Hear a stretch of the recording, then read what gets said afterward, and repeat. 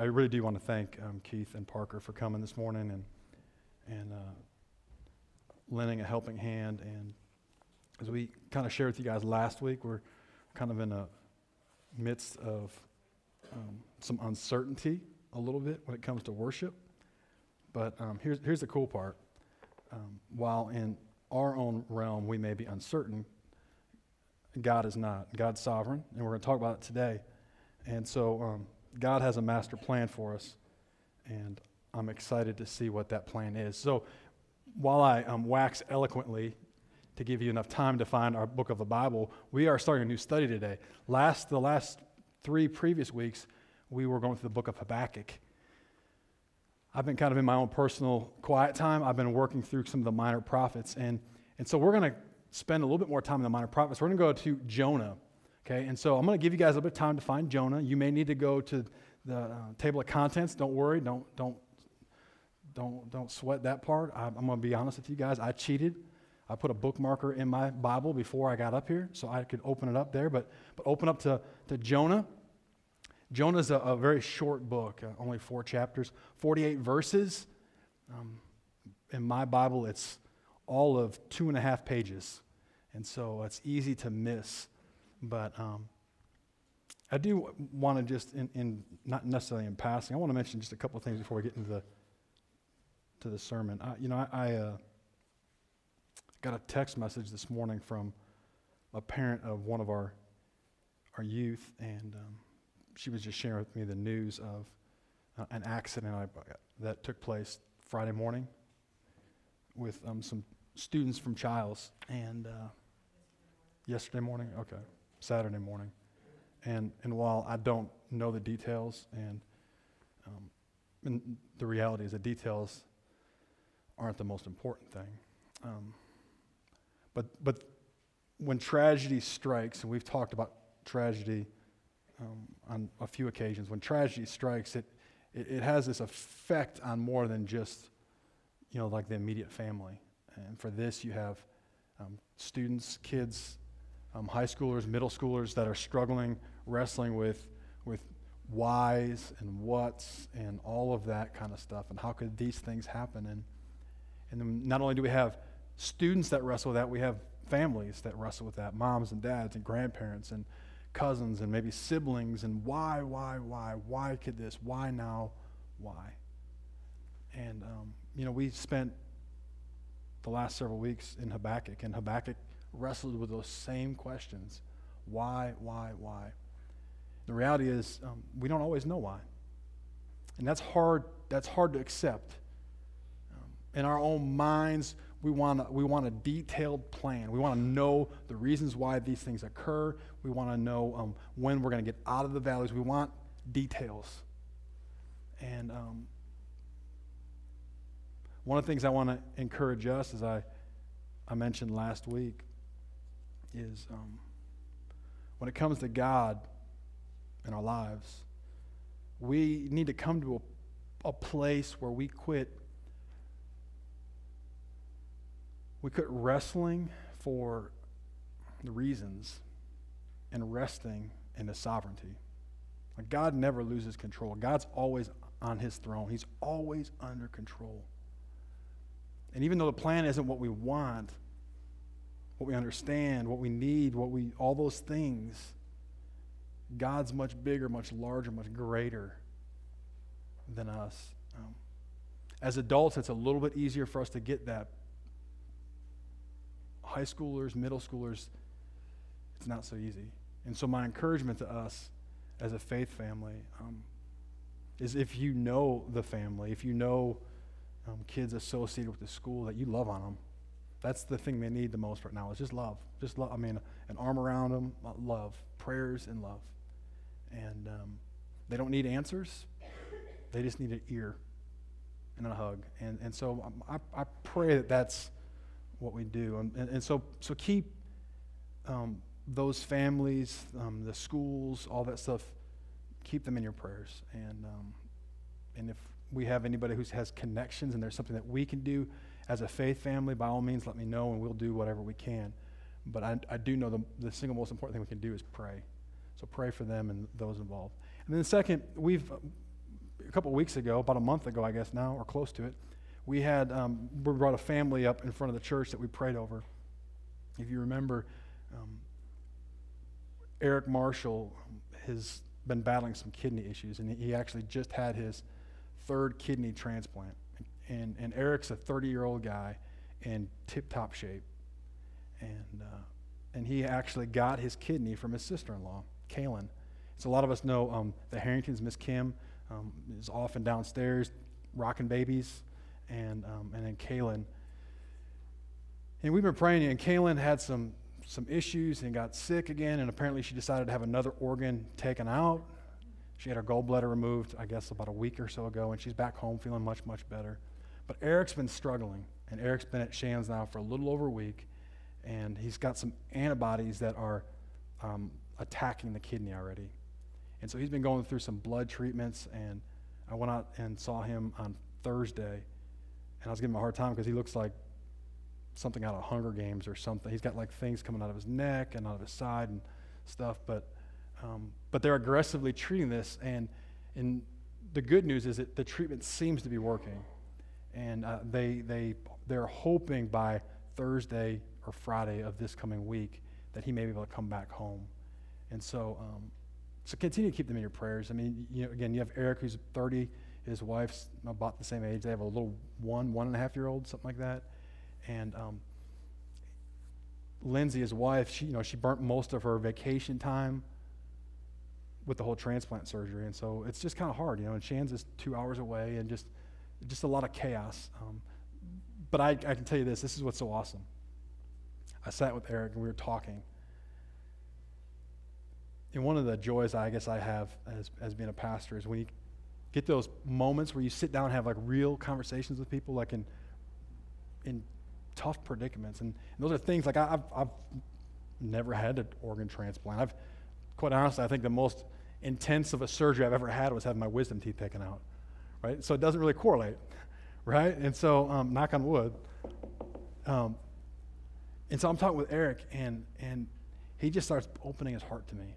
And I don't think he would mind me saying this, but he just says, I just don't want God to think I'm a hypocrite. I said, well, what do you mean? He goes, well, I mean, I'm going to him now, and I don't want him to think like I only want to talk to him when I'm in a jam, when I'm in need. And how awesome is that when people are aware of that predicament, when people are aware of that. So often, I mean, I left his room with my head hanging because I'm like, wow, like he's aware of it. And how often am I not aware of it? Like how often do I treat God like my little genie? And I'm excited, I'm happy when he's making all the wishes come true. But here you have a guy who's content with where he's at in life, and his only worry is he doesn't want God to think that he only wants to be around him when he's sick. And so continue to pray for them. I know that I know it will mean a lot to them and all. So anyways, with that said, hopefully we found Jonah by now. I'm going to go ahead and we're going to read the first 10 verses today and just try and break it down a little bit, and then we'll see where the Holy Spirit leads us. So if you have your Bibles, and I hope you do, Jonah chapter 1. I'm going to read verses 1 through 10. Now the word of the Lord came to Jonah, the son of Amittai, saying, Arise, go to Nineveh, that great city, and call out against it, for the evil has come upon me. But Jonah rose to flee to Tarshish from the presence of the Lord. And he went down to Joppa and found a ship going to Tarshish. So he paid the fare and went down into it to go with them to Tarshish. I don't have a speech impediment. I feel like every time I say that, I'm slurring. Away from the presence of the Lord. Verse 4 says, But the Lord hurled a great wind upon the sea, and there was a mighty tempest on the sea, so that the ship threatened to break up.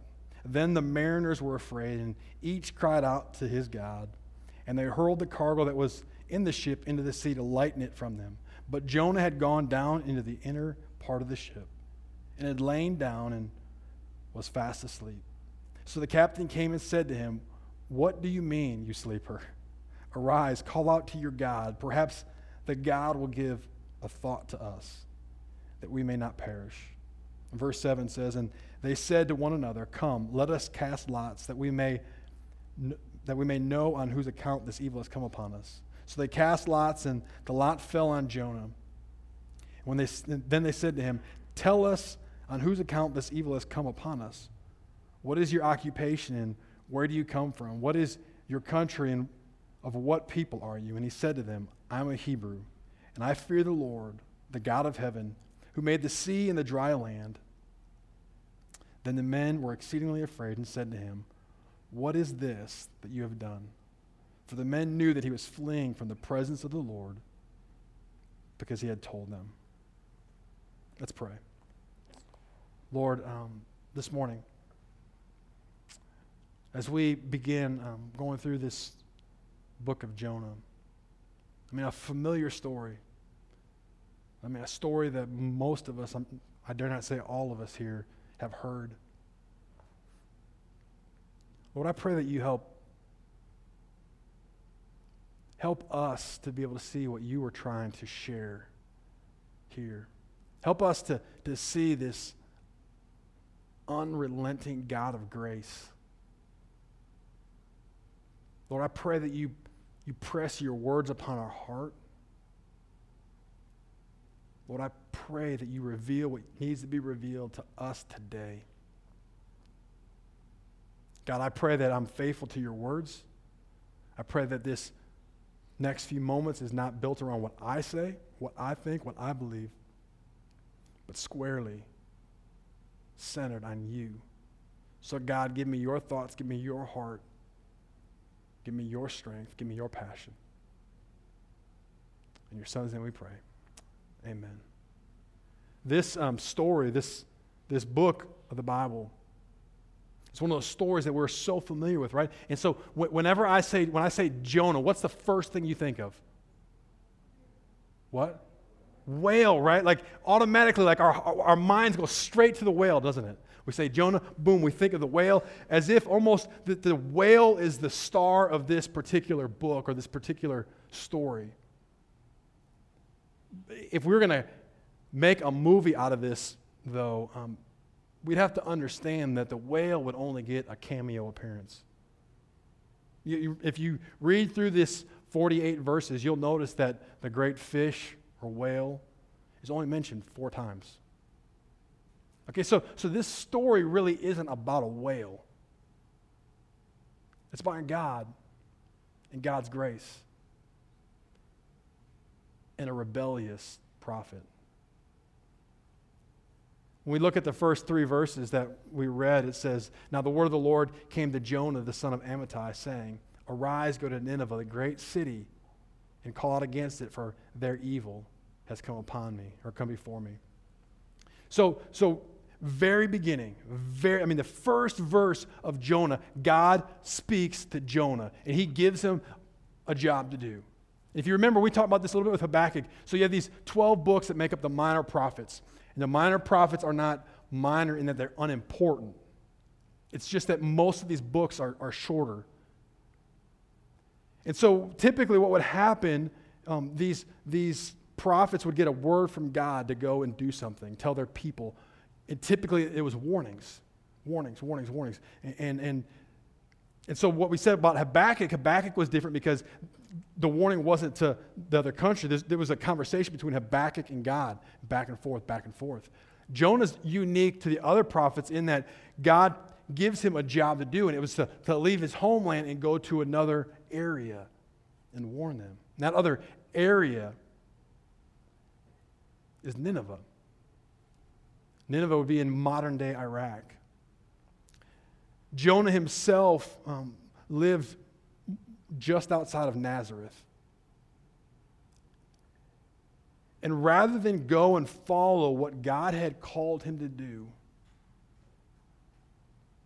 he decides to run. Almost literally, because he has to go to Joppa, which is 50 miles away from where he lives. So he travels by foot 50 miles to get in this boat. And then from the boat, he's supposed to go to Tarshish, which is almost the opposite end of the known world during this day. He is trying to get as far away from God's calling as possible. Nineveh is this great city. I was trying to do a little bit of research about this this week, and check this out, guys. To me, this is insane because if you're like me, sometimes in my mind, like we start thinking about these old Bible days, we think of like these little rubbly cities, maybe, mud huts and whatever else. But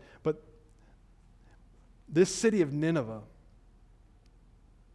they had 1,200 towers that were 200 feet tall. Get that, 1,200 towers that were 200 feet tall. They had this wall that surrounded the city that was 100 feet tall, and it was wide enough that you could ride 3 chariots on top of. That's a pretty intense wall. They estimate that the population of Nineveh, and actually Jonah later on, towards the end, I think chapter 3, says that there was about 120,000 people in Nineveh. To give us a perspective on that, in Tallahassee, the last census, I believe, showed that there was just over 180,000 people in Tallahassee. So you're talking about a city slightly smaller than Tallahassee. 1,200 of these towers, 200 feet tall, a wall surrounding the city, which the city in circumference was over 60 miles. Okay, this is a pretty big city. And this is a very wicked city. The capital, if you will, of the Assyrian Empire. These are Gentiles. Jonah's a Jew. And God's giving Jonah the call to go to these people, a very vile, violent group of people, a group that worshiped many, many gods. And the call that Jonah has is big. And sometimes, if you're like me, you read the story and at first you think, wow, man, Jonah's just, he's too concerned that the job is too big for him. Like I'm too small, it's too big. What if they go there and what if they make fun of me? What if they reject what I'm going to say? And the sad truth is, in a few weeks when we get towards the end of this book, we realize that's not the case. That's not why Jonah didn't go to Nineveh. Jonah's concern was that he knew that God was gracious. And he knew that if God was sending him, that God would change the hearts of the people. And we see this very sad sense of what we could consider racism today. Where Jonah did not want those people to change. Jonah did not want those people to accept God. Jonah wanted God to pour this wrath on these people. And that's why he did not want to go to Nineveh. I think even in these first 3 passages, the first 3 verses, we see 3 things in relation to Jonah. 3 things that we could say that 3 ways in which we can say that Jonah did not share the heart of God. The first one, I think, is we can see that Jonah did not have the same sensitivity towards sin that God did. See, God's holy God. He's righteous. He can't handle sin. He is separate from sin. He can't look upon sin.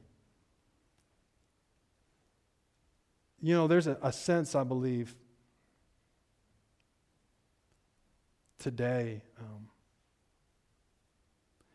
that I believe, to a certain extent, one of the saddest communities should be the church. You think, wow, that doesn't make a whole lot of sense. Like, we should be happy. We should be excited. Yeah, but here's the deal. Our hearts should be pricked with compassion over people who do not know Jesus Christ as their Savior.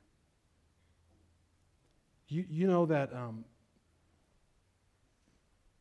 there, like I said earlier, there's just over 180,000 people in Tallahassee. I think if you were to look at whatever you want to call the Tallahassee region. When you include Gadsden, Wakulla, Leon County, there's a little over 325,000 people. But if we just think of our own city, they estimate that approximately 18% attend church. That's just attend. That doesn't even mean that they're fully committed, doesn't mean that they're born again believer. That just means that they go to church on occasion. That number is, that means approximately on any given Sunday, and that would probably mean on Easter Sunday, about 32,000 people go to church in Tallahassee. Which means that there are over 147,000 people not in church. Like, that's huge. Like, that's mammoth.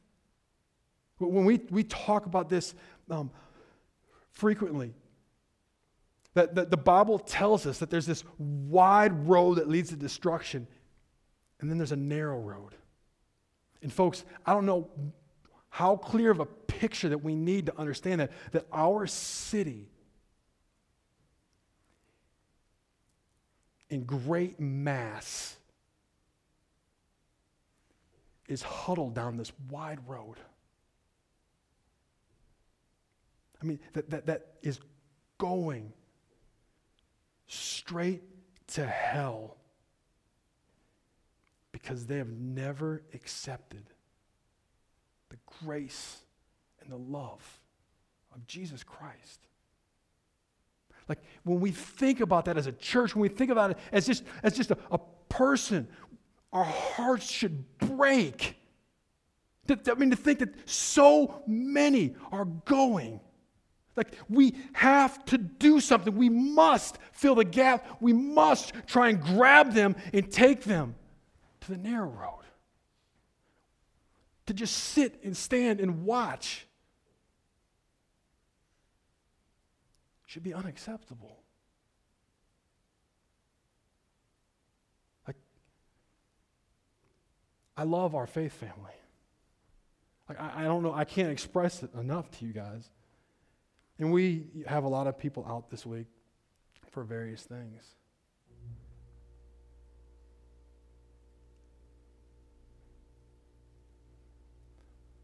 But our motivation should be to try and fill this house of worship, not so people can come and just listen to me wax eloquent. Not that they should come to hear people like Keith and Parker lead us in worship, but so they can come and hear about Jesus Christ. Our mission statement is we exist to see souls saved and lives changed. Like, we should do everything in our power to try and change the path that so many are on. Like, I fear, even in my own life, that we get so I get so distracted with everything else, and I can be so content with where I'm at and the things that I have, that sharing the love of Jesus with somebody is almost an afterthought. So I think the first thing that we see in this, even this first three verses where we see Jonah running from God, that we see that he does not share the same heart that God has towards sin. The second thing we see that Jonah does not share God's unshakable commitment to God's plan.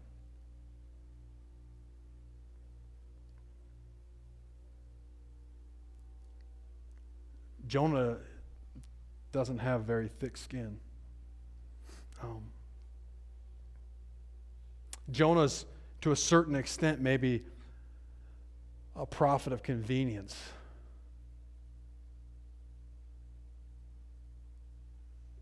And here we have God calling him to something big, something great. And he allows his own prejudice to change what he's going to do, how he's going to serve God. The people he's willing to go and share the gospel with. Hear me when I say this. And one of the things I love about us being a church plant, we're still new. We're just over a year old. So we're still like at the foundation. We're like at the building blocks. And this is awesome. Like I've had a chance to talk with some people who are like in some of these older established churches, and they're like these big, huge tankers. Like if they want to make a change, they have to go through something that takes so long to be able to do something. We don't. If we feel God's calling us to do something, we just go and we do.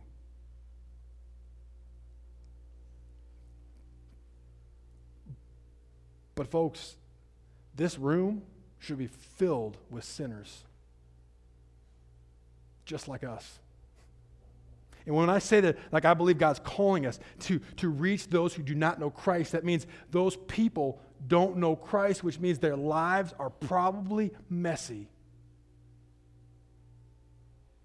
Like we should not expect people to come into this building understanding the rules of our faith.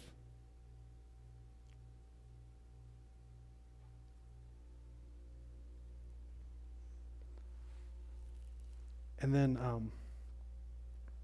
the third thing I think that we see is Jonah did not share God's heart of grace.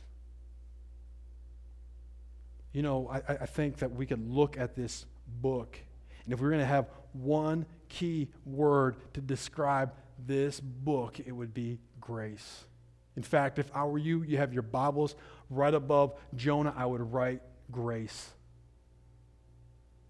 You might be thinking, well, hold up. Like, this is a call of judgment. God's coming to Jonah, and he's threatening to judge Nineveh. How is that grace? Well, the grace is that he's announcing it. He's giving Nineveh a second chance. He's giving Nineveh the opportunity to change, to repent, to turn from their wicked ways, and to follow him. And not only do we see God's unrelenting grace with the Nineveh, we see it even more so with this arrogant prophet, Jonah. That's where the hope comes in here. Because after verse 3, and this is what, in verses 2 and 3, I would underline this. In verse 3 it says, 3 and 4 it says, but Jonah rose to flee to Tarshish from the presence of the Lord. That's pretty big. Like he's trying to flee from the presence of the Lord. Now we know this. God's omnipotent. Like we cannot outrun God.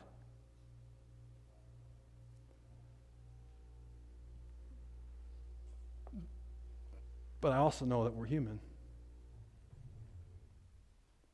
In our lives, we can think of those times when we knowingly turned our back on what God wanted us to do,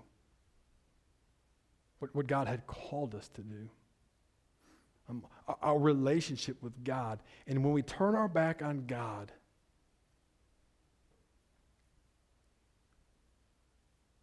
God's not moving, but we are.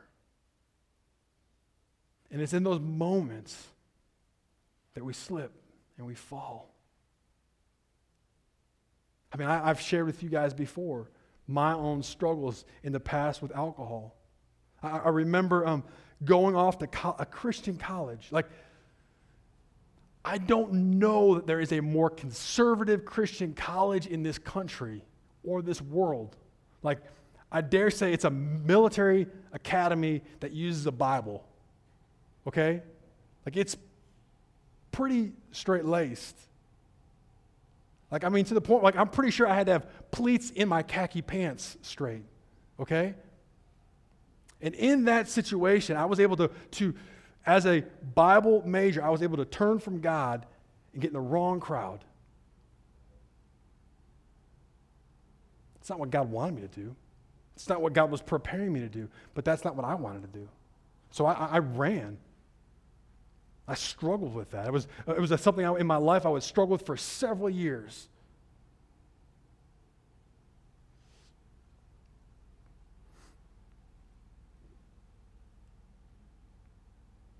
Verse 4 says, and this is where we begin to see the grace of God. So Jonah gets to Joppa, gets aboard this boat. He's going to go to Tarshish, which is like modern-day Spain. And on this trip, God harnesses nature. Think about how amazing, how strong, how awesome God is. God's got a plan. He's going to accomplish it, whether we want to do it or not. In our own arrogance, in our own sinful nature, we can try and run from God, but God's big enough that he can turn around and, like a spin of his finger, starts a storm in the ocean to come. And obviously it must have been a pretty intense storm because these seasoned sailors, these mariners, were scared. And they began to throw the cargo over the ships. Now again, if you think about this, this is cargo. These are possessions. This is something that's either close to them or something that has a value to them. And they're throwing it over the boat with the hope that this boat doesn't capsize, hope that the boat doesn't break. They begin to start praying to their gods. You look in your Bible, it's lowercase g with an S at the end. They're so confused, they don't even know who to pray to. They're praying to everything anything and everything. They're shouting out, praying, and nothing is happening. And meanwhile, while all this is occurring, Jonah's underneath the boat, sleeping. So they run downstairs and they shake him, wake him up, and they tell him, hey, why don't you try and pray to your God? And I think we see something pretty interesting in this passage. He begins to pray, obviously, and then in verse 7 it talks about how they begin to cast lots. Okay, they're going to gamble to figure out who's in trouble, who's the one that started this thing, who did this. And while they do this, it finds out that the loser is Jonah. So they turn to him and they're like, well, who are you? What do you do? What's causing this?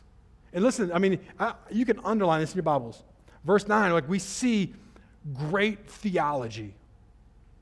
Jonah understands this. He goes, hey, I'm a Hebrew, and I fear the Lord, the God of heaven, who made the sea and the dry land. He knows it. He turns to him and think through this. Jonah knows Jesus. He knows God. He's a believer. He should be going this way. He's running the opposite way. Sinners, people who don't know Christ, they're the ones that are going to point Jonah back to where his attention should be. So not only does God use this massive storm, God uses people that don't even know him. And he goes, listen, I fear the Lord. He made the heavens and the sea. And so their response is, what did you do? For the men knew that he was fleeing from the presence of the Lord.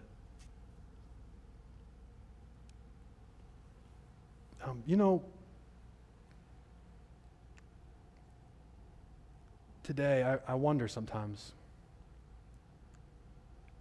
in church as a whole,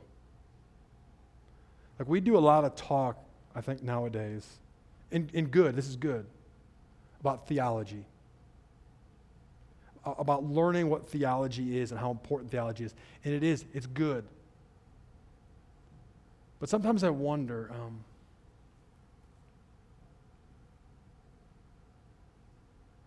if we're a church that's just frozen in theology. We know what we believe. We know what we're supposed to do.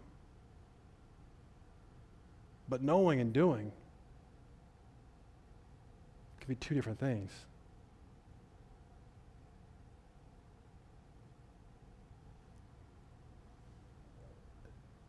Eugene Peterson in one of his books wrote that, made the statement, he goes, the Holy Trinity has been replaced by a new Trinity. So our Holy Trinity, God the Father, God the Son, God the Holy Spirit, has been replaced by a new Trinity. The holy wants, the holy needs, and the holy feelings. See, rather than allowing God to direct us, we allow our wants, our needs, and feelings to determine our path. One of my favorite authors is Paul David Tripp, and he wrote this. He goes, if your life isn't shaped and directed by the plan of God, it will be ruled by your desire. Let me read that again. Think through this. If your life isn't shaped and directed by the plan of God, it will be ruled by your desire. That's Jonah. Jonah received the call. This is what's amazing, folks. Somehow along the way, so often in church, in our own lives as Christians,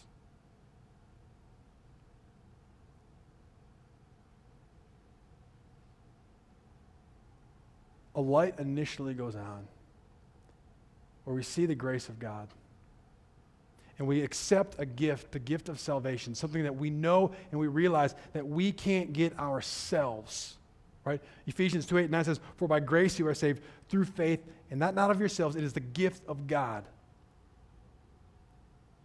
Right? God demonstrated his love towards us in that while we were yet sinners, Christ died for us. Right? These things that were done for us, the light goes off in our head that the grace of God overwhelms us, and we accept this gift. And then somehow, in a relatively quick amount of time, we somehow turn very self-righteous to where we begin to focus on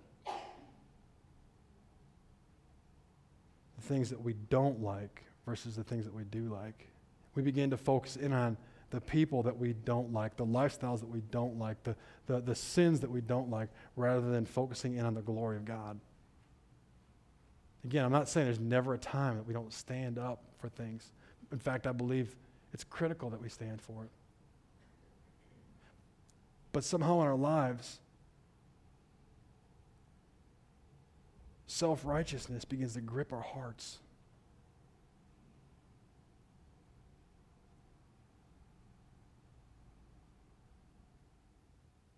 And then the decisions that we make, following the will of God, becomes this voyage in which we just want him to endorse our own holy wants, our own holy needs, and our own holy feelings.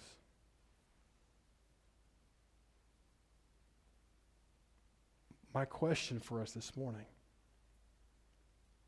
is this.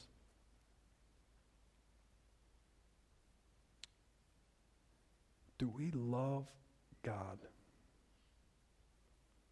for who and what he is?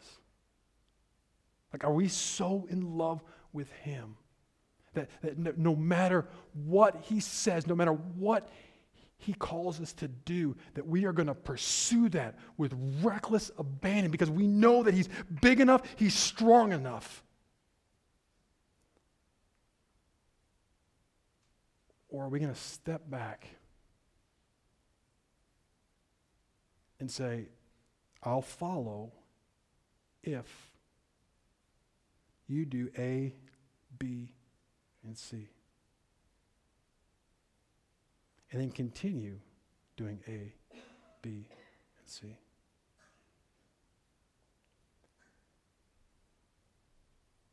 not to ruin the end of the story.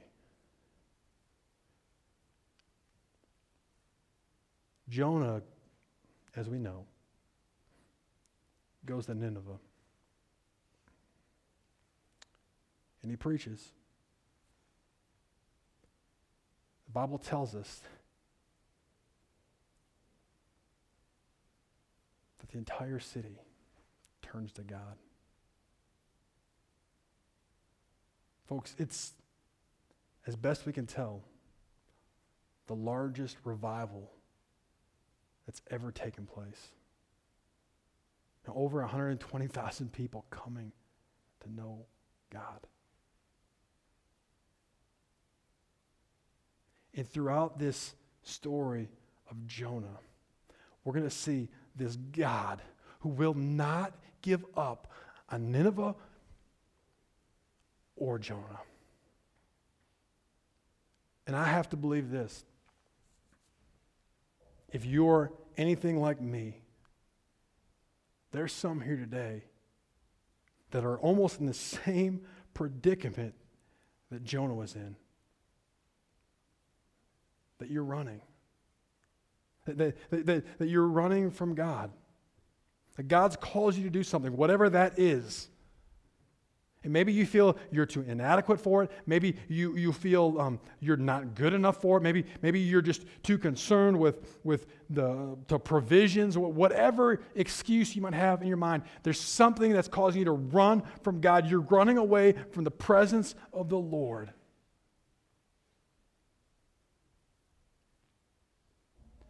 And you're pursuing your holy wants, needs,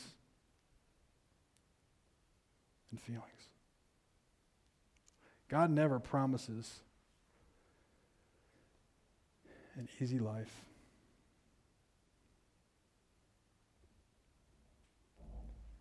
But he promises his Son.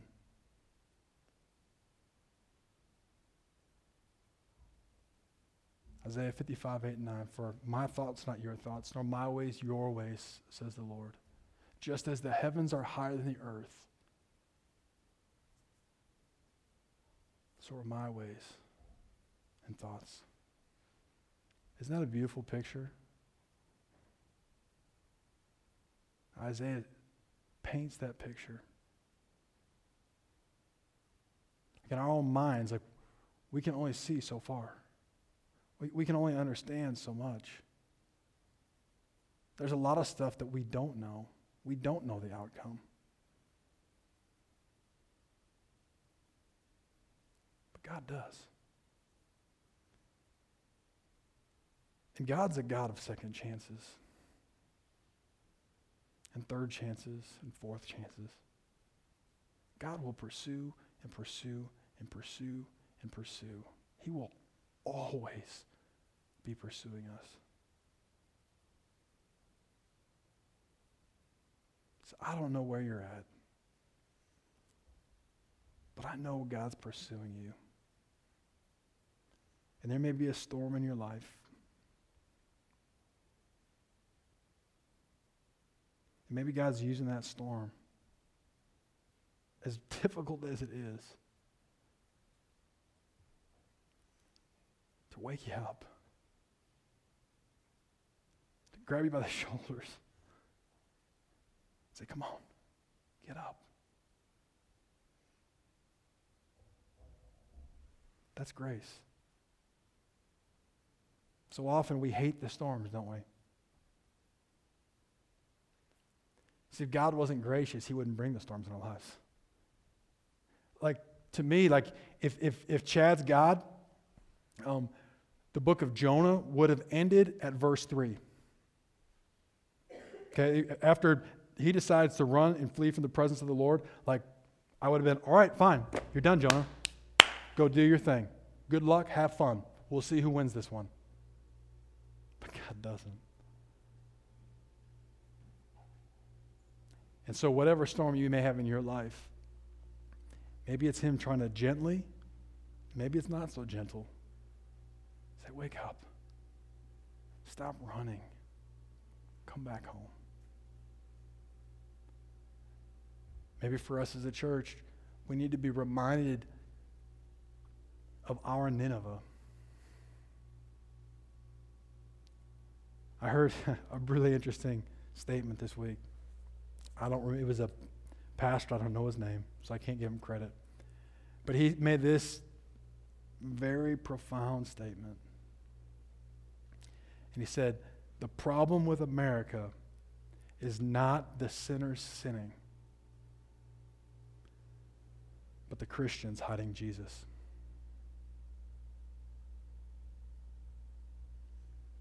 Problem with America is not the sinner sinning. We can point out all the faults, can't we? We can say who's to blame. We can say how we shouldn't be doing this, this, and this. I mean, we've railed on the redefinition of marriage by our country. We've talked about legalization of drugs. Like this last week, I'm about to stop watching TV.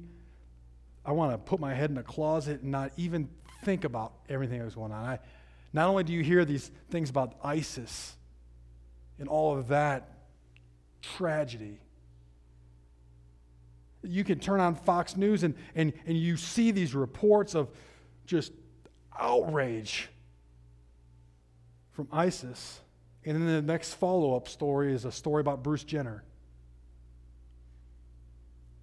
It's messed up. It's messed up. But the problem with America is not the sinner sinning. It's us, the Christians, hiding Jesus. Those mariners, those seamen are on this boat. Storm going on in their lives. They don't know who to turn to. They're turning to anything and everything. And the one who knew the answer was down below the ship, sleeping. And my fear of Chad Clement is that for too long, I've been below deck sleeping. And it has to stop. As your pastor, it has to stop. But more importantly,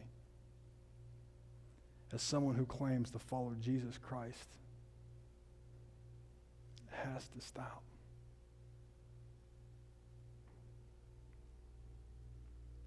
Those mariners were upset with Jonah because he had the answers.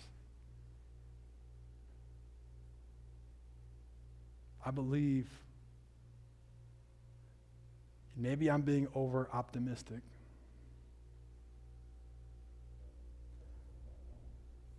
The Bible does talk about in the end times an outpouring of the Spirit. My heart tells me through Scripture that we're getting close to these end times. I'm not going to project a date, don't worry. But I'll tell you this, I believe our country is ripe for revival. I believe our city is ripe for revival. We see people pursuing anything and everything, looking for answers, and they can't find it. Because the only answer is Jesus, and we have it. So I hope and pray that you join me in saying, enough is enough. I'm going to stop hiding my faith. I'm going to stop hiding Jesus. And I'm going to start telling people about him. So I'm not sure today, we talked a pretty wide spectrum. We talked about those who may be running from something. We talked about those who are in need of grace. There might be some here today who are like those mariners in that boat who don't know Jesus, have never accepted Jesus Christ as their Savior. And you've called out to anything and everything.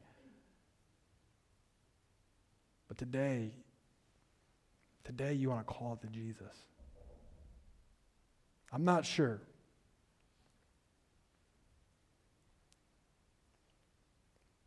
But I am sure that God is pursuing you and me, everyone in Tallahassee, the United States, and around the world. Let's pray. Lord, I thank you for this day and for all the things that you've done for us.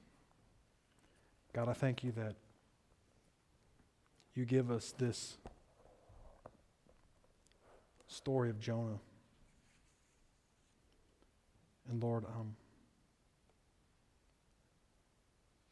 I'm not sure where everyone's at, God. I do believe, Lord, that there's got to be some like me today who this week was convicted with this idea of running. Lord, I pray that you press upon their heart, like mine, to stop and to trust in a holy, righteous, yet loving God.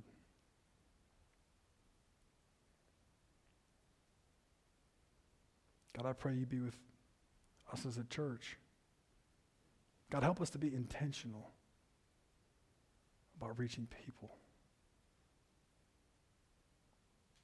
We have the answer that they so desperately need.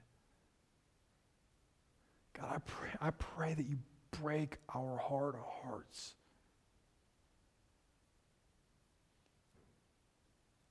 Lord, help us to see the magnitude of your calling and all. You've called us to great things. Help us not to rest in mediocrity. Holy Spirit, work in your way. Give us the strength to respond. It's in your Son's name that we pray. Amen. I'm going to ask everyone if you could just go ahead and stand. And just because we have some visitors and people who haven't been here in a while, this is how we do this. We kind of call this our time of invitation, if you will. And we're not asking anybody to walk forward to the front here in front of everybody and watch everybody stare at you and all that kind of stuff. What we're going to do is we're going to sing a song, and I believe the name of the song is Jesus is Better, right? Jesus is Better.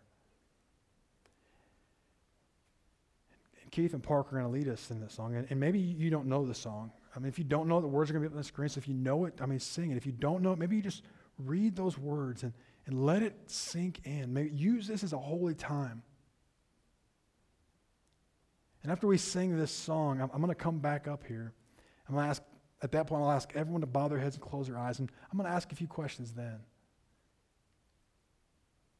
But don't just start looking at your watch to figure out when we're going to get done, and so how quickly we can get to a restaurant, which one we're going to go to. No.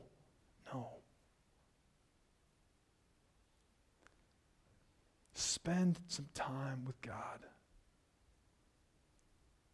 And if he's leading a decision, be courageous enough. Be strong enough to follow.